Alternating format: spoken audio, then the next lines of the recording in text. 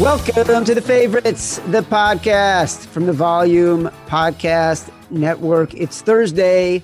That means it's time to enter the Thursday Thunderdome. On today's show, our special guests will compete alongside my co-host, my BFF, my companion, professional sports bettor Simon Hunter, in an epic test of wagers and wits that's quickly made this show the first universally beloved media product since Scher's. Sometimes you want to go where everybody knows your name. Hello, Simon. Hello, Chad. It's good to be here, buddy. Good news for you. As you know, my wife has taken very little interest in my career, despite my ridiculous success as a premier executive at ESPN, author of 7 books, as someone who was part of the team that founded this company and then sold it, as I remind everybody, for $240 million. Does not care. But yesterday, she was done listening to a podcast when I happened to be downstairs, and she looked at me and she goes, "What's that funny podcast you do? I heard one of the episodes you made me listen to while we were driving." And I'm like, "The Favorites, the Thunderdome?" She goes, "Yeah, I could listen to that." And then as she goes in to look for it in Google, she goes to type in the podcast. She goes, "Wait a second. What did you say it is? Is it Behind the Bets?" I'm like, "Are you kidding me? Behind the Bets, the podcast that I started at ESPN, has not been the name of this podcast for years. I just gave you the name. But the good news is, all I take from this is she called it funny." So we made it. This is us peaking right now. We got some heat. Serious. Well, I'll tell you what, Chad. I've had people listen to the show, the Thunderdome edition. They love it. So it's not surprising that she would love the show. Well, listen, speaking of heat, your first challenger, I am super excited to get this guy on because he has built social media empires from nothing that I am completely and totally jealous of. Your first challenger is an NBA expert, the host of the Buster Show podcast, and the founder of Instagram's Hoops Nation. There are no off days for this man. Welcome to the show, Buster Scher. How are you? Thank you so much for having me. It is great to have you on the show. I got to know, before we even get into it, explain to people what you've done and how you've done it. Because what are you, like 13? Close. So I started when I was 13. Fortunately, I'm a little older than that now. I'm 20. But I started blogging about fantasy basketball when I was 13. Originally on Facebook, started to learn the algorithms and how to edit videos when I was 14 or 15. Simultaneously started doing play-by-play broadcasting for local high school sports. So started with JV, girls field hockey, and slowly made my way up from that to JV girls soccer. And at that point, that jump is the biggest jump I've ever had, by the way.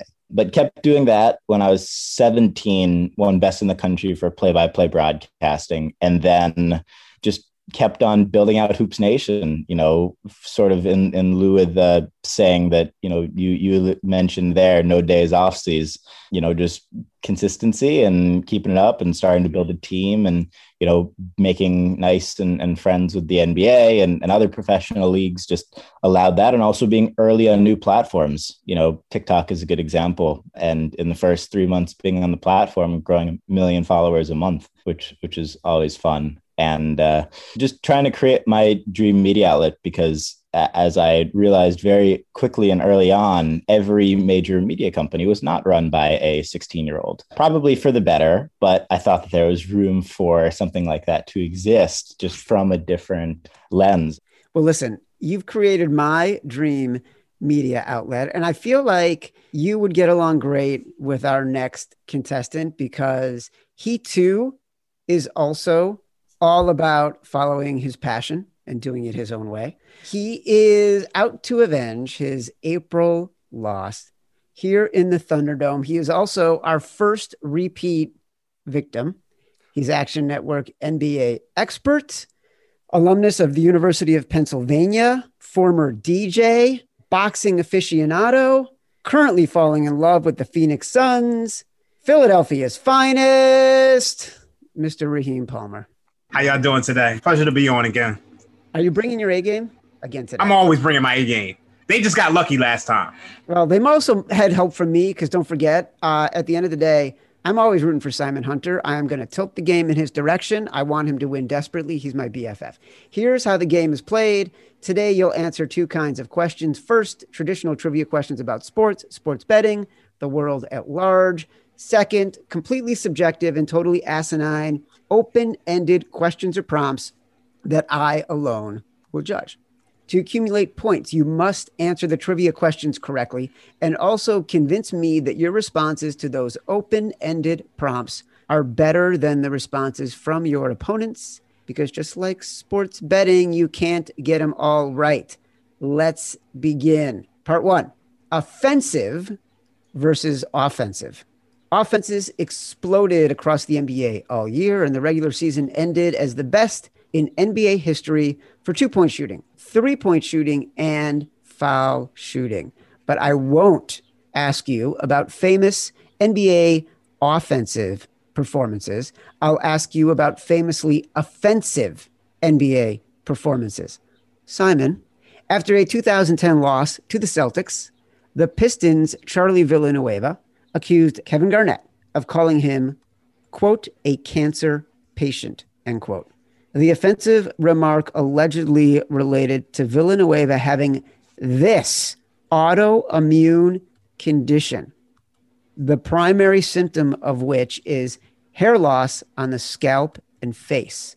What is the name of the condition? I do know the name. I have a friend whose brother has it, but I'm terrible with these scientific names. How about I'll give you a hint.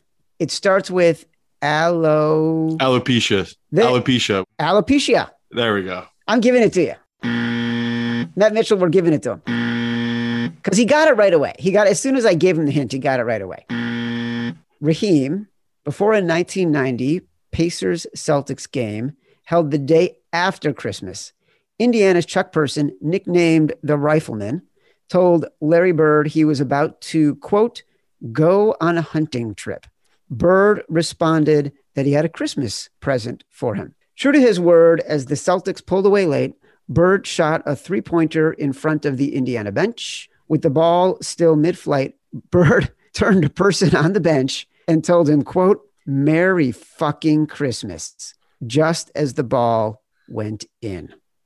This bit of holiday blasphemy is likely the greatest shit talk ever directed at Chuck Person, who became the second most famous Chuck in NBA history, right behind his former college teammate, who became a dream teamer alongside Larry Bird.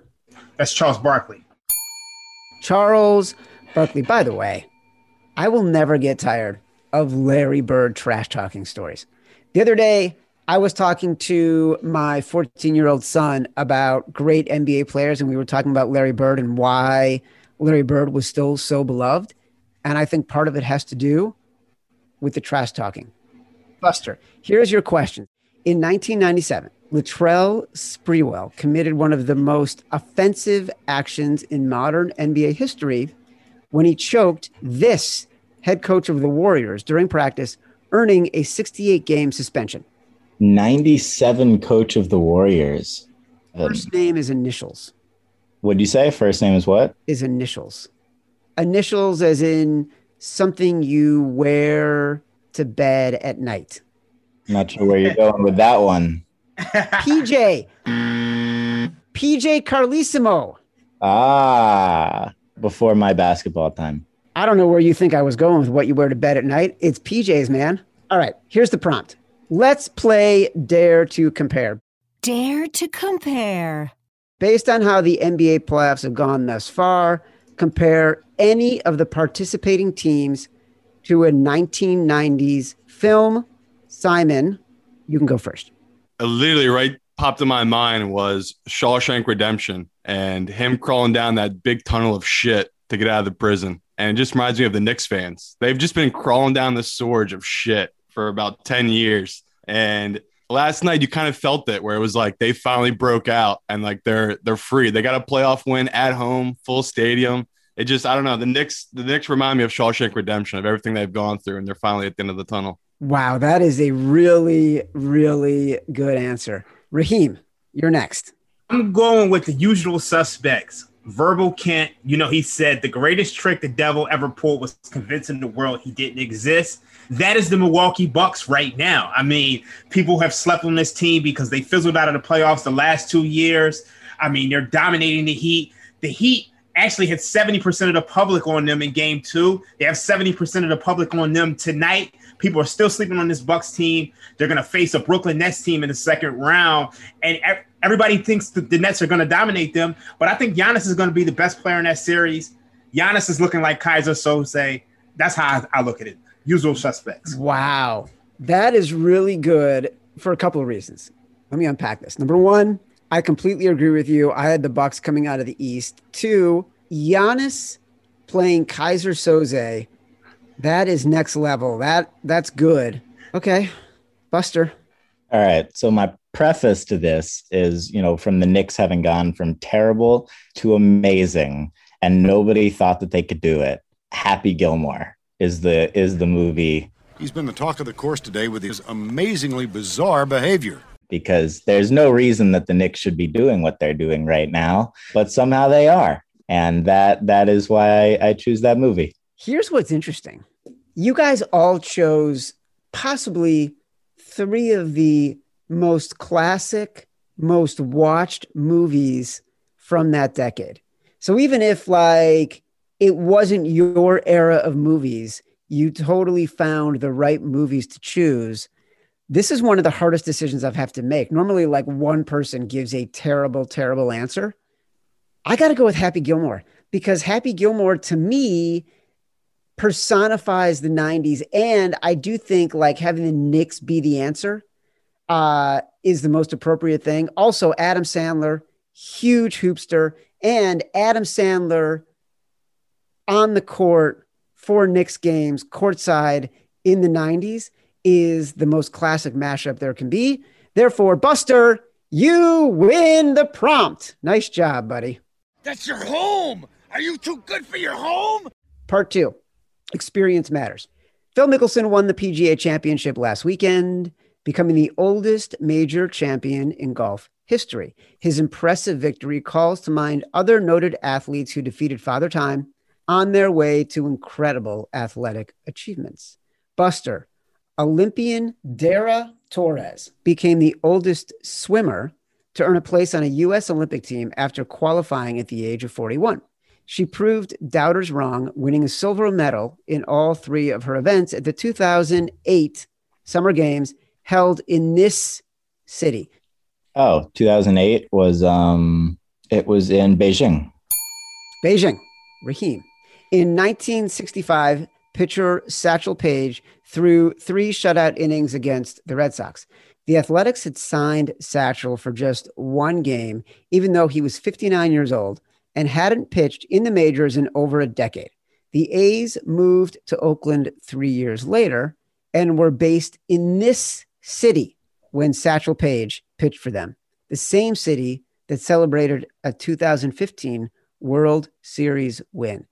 I'm going to guess it's Kansas City. Kansas City. Very well done. Simon, at the age of 45, this boxer knocked out Michael Moore to become the oldest heavyweight champion in history in 1994.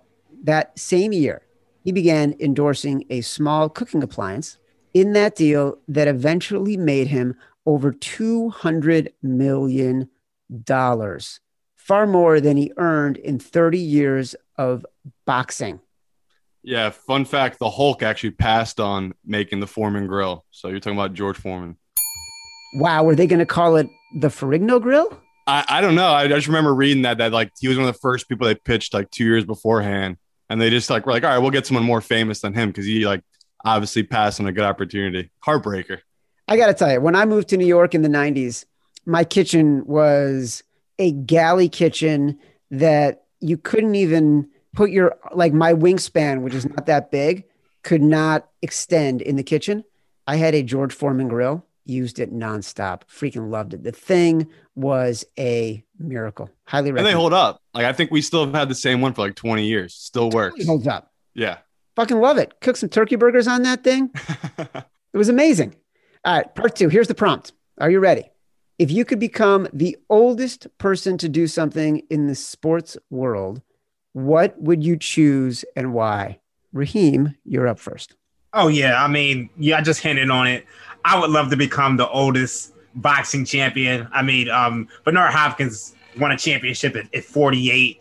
George Foreman knocked out Michael Moore at 46. So I would love, when I retire from the Action Network, when I'm 50, I'm going to get into the ring. My boxing name's going to be Rod Jones Jr., and I'm going to start knocking people out. Here's what's fucking sad. As the 50-year-old on the call, for you to think, yeah, when I'm old and I'm 50 and I'm retiring, that's what I want to do. Fuck you. All right. Buster, you're next. When I picture, an older fella doing something, I think part of it is about what's like visually funny, and the other part is like about what's impressive. And I think a perfect combination of that would be to be a slam dunk champion, the oldest slam dunk champ. There have been the shortest, there have been the best, there have been, lots of people who have done it, but to be the oldest by a lot, that would be cool. That would be amazing, because I could see, as someone who's older, someone out there with their rec specs, their knee pads, their high tube socks, maybe pulling up some Chuck Taylors, then that person can actually jump out of the gym. Buster, I like where you're going. And also, it didn't impugn my age the way Raheem did. So that also wins you some extra credit. Simon, you're next. And if people are, work for PETA, please, this is just a fictional game show. Oh, boy. I don't actually would want to do this. Just people always get mad at me about this stuff. I would love to be like a 70, 90-year-old matador, where it's like a bull can kill me at any moment, but I'm also in the ring with a bull at that age. I just feel like that would just be a legendary visually, because you see these guys, you make one false step, they get tossed in the air like 30 feet. So it would just be hilarious to see some old dude in the ring with a bull. You're going to win, because that is an amazing answer. And the idea of a 70 or 80-year-old being in the ring with a bull, and the visceral feeling of knowing that this person doesn't have the reflexes to get out of the way at any moment. True story. I actually did run with the bulls in Pamplona, Spain, when I was in college, and I was in Europe between my junior and senior year. My buddy and I went, took like an overnight train to get there, showed up in town. The town is full of just people dressed in white with these red sashes, puke all over their bodies because nobody sleeps. Everyone just drinks the entire night. And then because you get up to run with the bulls at 8 a.m. And so I am being held up by my buddy, literally held up. And everyone in the very small alley where the race starts is screaming, ole, ole, ole, ole, ole, ole, ole.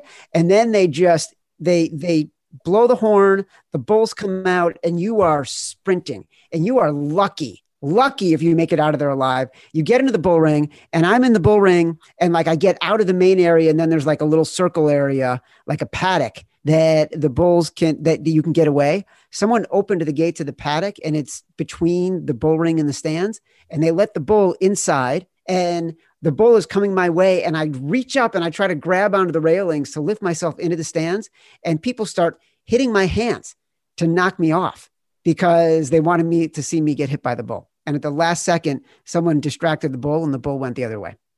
It's like it's right out of like something like Star Wars, where they're like literally throwing you in the cage with that monster. It's exactly what it is. You know what it is? It's like Gladiator. Exactly. Yeah. I was Russell Crowe. Yeah, I have no pity for you. You chose to go there. You chose to run with the bulls. Those people were doing you a favor. They said, you want the bulls, Chad? We'll give you the bulls. So seriously, you can't be mad at those people. I did write, because everyone goes to Europe like that summer, they keep a diary. I did write this in 10 years. I may look back and think this was the greatest thing I've ever done, or it was the stupidest thing I've ever done. I'm still on the fence, to be honest. All right. Part 3, the old switcheroo. Late last week, the Jacksonville Jaguars signed Tim Tebow with plans to convert the former Heisman Trophy winning quarterback into a tight end. It sounds like an insane plan, but it's a good reason to look back and talk about some other famous athletes who switched positions. Buster, in late 2009, This NCAA and NBA champion was a 6'3" high school guard on Chicago's South Side with 0 scholarship offers. Less than 10 minutes later, he was 6 inches taller, converted to a big man, and was the top-rated high school recruit of his 2011 class. Who is this player? Is it Anthony Davis? Anthony Davis! Simon, one of the most successful position switches in history, came from this lightly recruited high school tight end who recorded 8 catches for 77 yards as a freshman at Central Michigan before transferring to a Big Ten program and switching to defense. This player has since played in 5 Pro Bowls as a defensive end and has twice led the NFL in sacks. It's J.J. Watt, right? Yes, J.J. Watt. Thank you, sir. Raheem, USA Today's High School Player of the Year in 1997, this then St. Louis Cardinals pitcher developed a devastating case of the yips in the 2000 NLCS. He'd go on to switch positions and by 2007 was a serviceable major league outfielder and hit a home run in his first start. I have no clue. I'm sorry. Rick Ankiel. Wow, I've never heard of this guy in my life. Yeah, I think he played for what? The Cardinals? I kind of remember him from like when he came back and like that this whole crazy story of him even being able to make it back to the major leagues. Crazy story. Story. Buster. Yeah, I've never heard of him. Well, then I don't feel bad that you missed it because you weren't that close. Buster, this 14-year NBA veteran was so famously adept at switching positions that the sports band of Phoenix, Arizona, wrote a song about the 6'8" Frenchman shortly after he won the NBA's Most Improved Player Award in 2006. French player who won Most Improved in 2006. Yes. Do you know what year he was drafted? Is that a hint I can ask for? 2003. A 2003? The Frenchness is throwing me off. Oh, man. Boris Diaw. He frightens the opposition. Boris Diaw. He can play any position. If you're up against the Suns, you know you're in trouble because Boris Diaw could get a triple-double. Boris Diaw. Boris Diaw. Oh, got it. Spurs, right. All right, Simon. In the middle of a long and successful Major League Baseball career, Brewers shortstop Robin Yount changed positions and went on to win a second MVP award as an outfielder. Yount is also the face of Robinade, a beloved fundraising lemonade still sold in stores across Wisconsin. It's reminiscent of another athlete-inspired beverage, the iced tea and lemonade concoction unofficially named for this Hall of Famer. Arnold Palmer? Arnold Palmer. Simon is having his best performance ever in the trivia category. Normally, you're very good in the prompts, but Pretty really much. doing well in the trivia. Raheem, after a successful high school career at quarterback, this future Super Bowl MVP and Dancing with the Stars champion was converted to wideout at the University of Georgia, was named first team All SEC before the Steelers drafted him in 1998. You said Super Bowl MVP? Yeah. Is it Santonio Holmes? Hines Ward. Oh my God. Wow. I forgot he won a Super Bowl MVP. Hines Ward. I did too, by the way. I can't even remember which. Must have been 2005. You don't remember the trick play? No. He did a trick play, and then the following year, Randall L. did a trick play. It was like Pittsburgh just had wide receivers that could throw bombs. Yes. I totally remember that. As an Indiana alum, I remember Antoine Randall L. Part 3. Here's the prompt. New Jaguars coach Urban Meyer hopes reuniting with Tim Tebow will cause a late career renaissance for his former college quarterback. And I just want to say one thing to the fans and everybody in Gator Nation. Promise you one thing. A lot of good will come out of this. God bless. Your job is to take any past his prime professional athlete, sell me on how reuniting with his college coach would jumpstart his career. Raheem, you're up first. I'm going to go with Reggie Bush. I think if he reunited with Pete Carroll, it would jumpstart his career for one. I mean, there's a couple of reasons. For one, Reggie Bush in the modern NFL would be incredible. I don't think he's lost too much of his speed. I think, things open up a little bit more in this modern NFL. He would kind of be like a poor man's Alvin Kamara. But also, one of the biggest complaints for Pete Carroll throughout this whole era is that he doesn't let Russell Wilson cook. And he's not letting Russell Wilson cook. And he's giving Rashad Penny and, Chris Carson and all these guys carries and getting them the ball. He's going to give the ball to Reggie Bush. So I think Reggie Bush would, if he came back even at the age of 36, I think he'd make a little impact because I don't think he's lost much speed. Wow. The idea that Reggie Bush is only 36 and has been out of the league for that long, I could totally see this 100%. This doesn't feel impossible in any way. I like it. Simon, you go next. Obviously, I really wanted to go with Coach K and some Duke player, but no Duke players really work out in the NBA, so I had to kind of skip that one.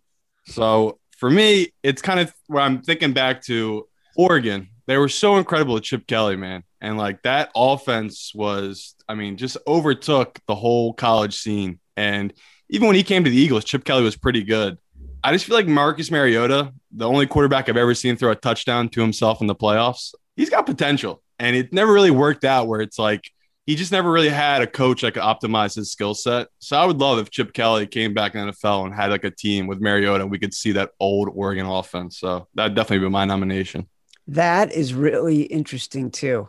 It's crazy the combinations you guys are thinking of. They're all, you and Raheem, they're so parallel. Buster. I'm going big. All right. He's a little past his prime.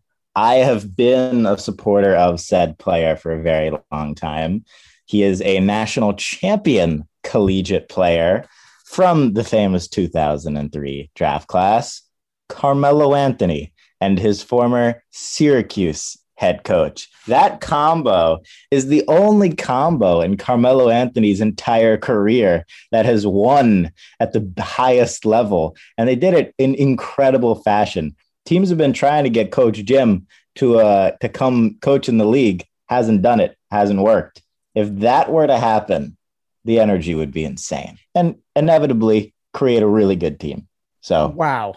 In round one with the prompts, I was leaning towards Raheem when he talked about Usual Suspects and the Bucks, which I loved. And then you came in over the top with Happy Gilmore. And right now, I've been loving the idea of Reggie Bush and Pete Carroll.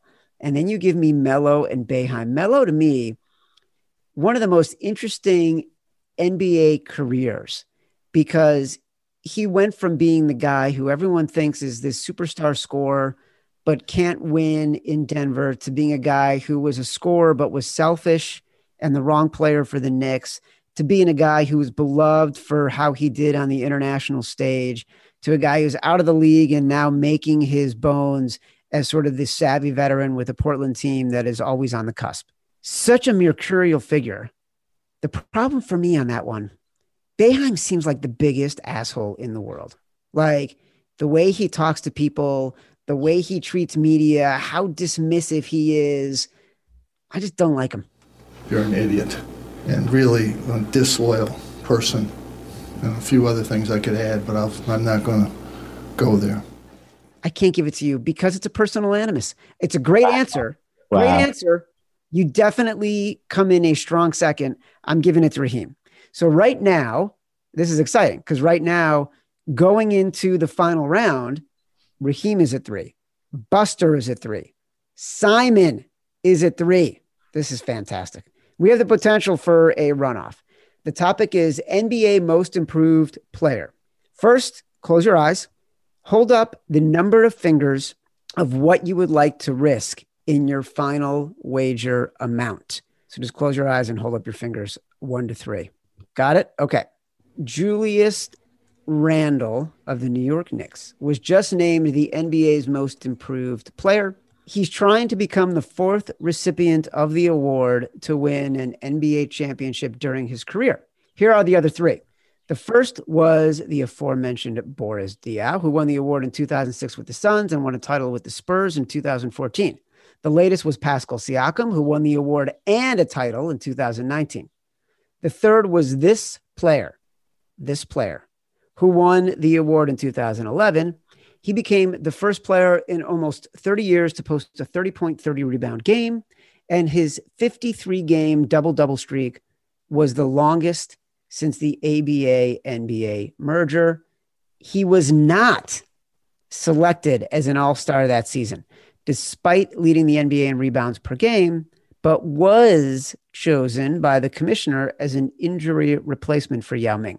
A few seasons later, he'd be traded to an Eastern Conference power, where he'd secure his first and only championship, and where he remains to this day. Who was the 2011 most improved player in the NBA?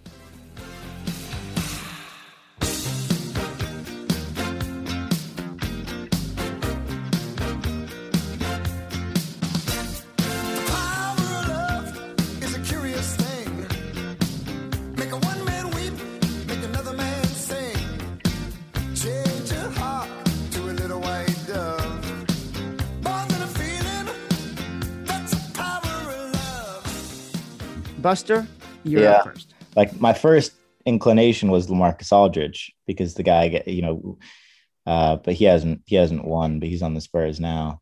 No, I can't think of who it is. You have lost 2 points. You are down to 1 point. Raheem, what is your answer? Kevin Love.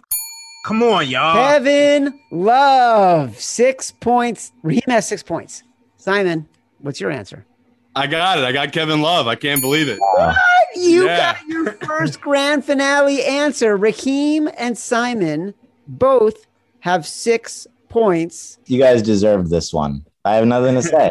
Congratulations. That was a good question. That was tricky because I was like, who the hell won a championship when they're still on that team? Because it's the East. And I was like, oh, wait, Kevin Love. He's just been sitting there for like 6 years now.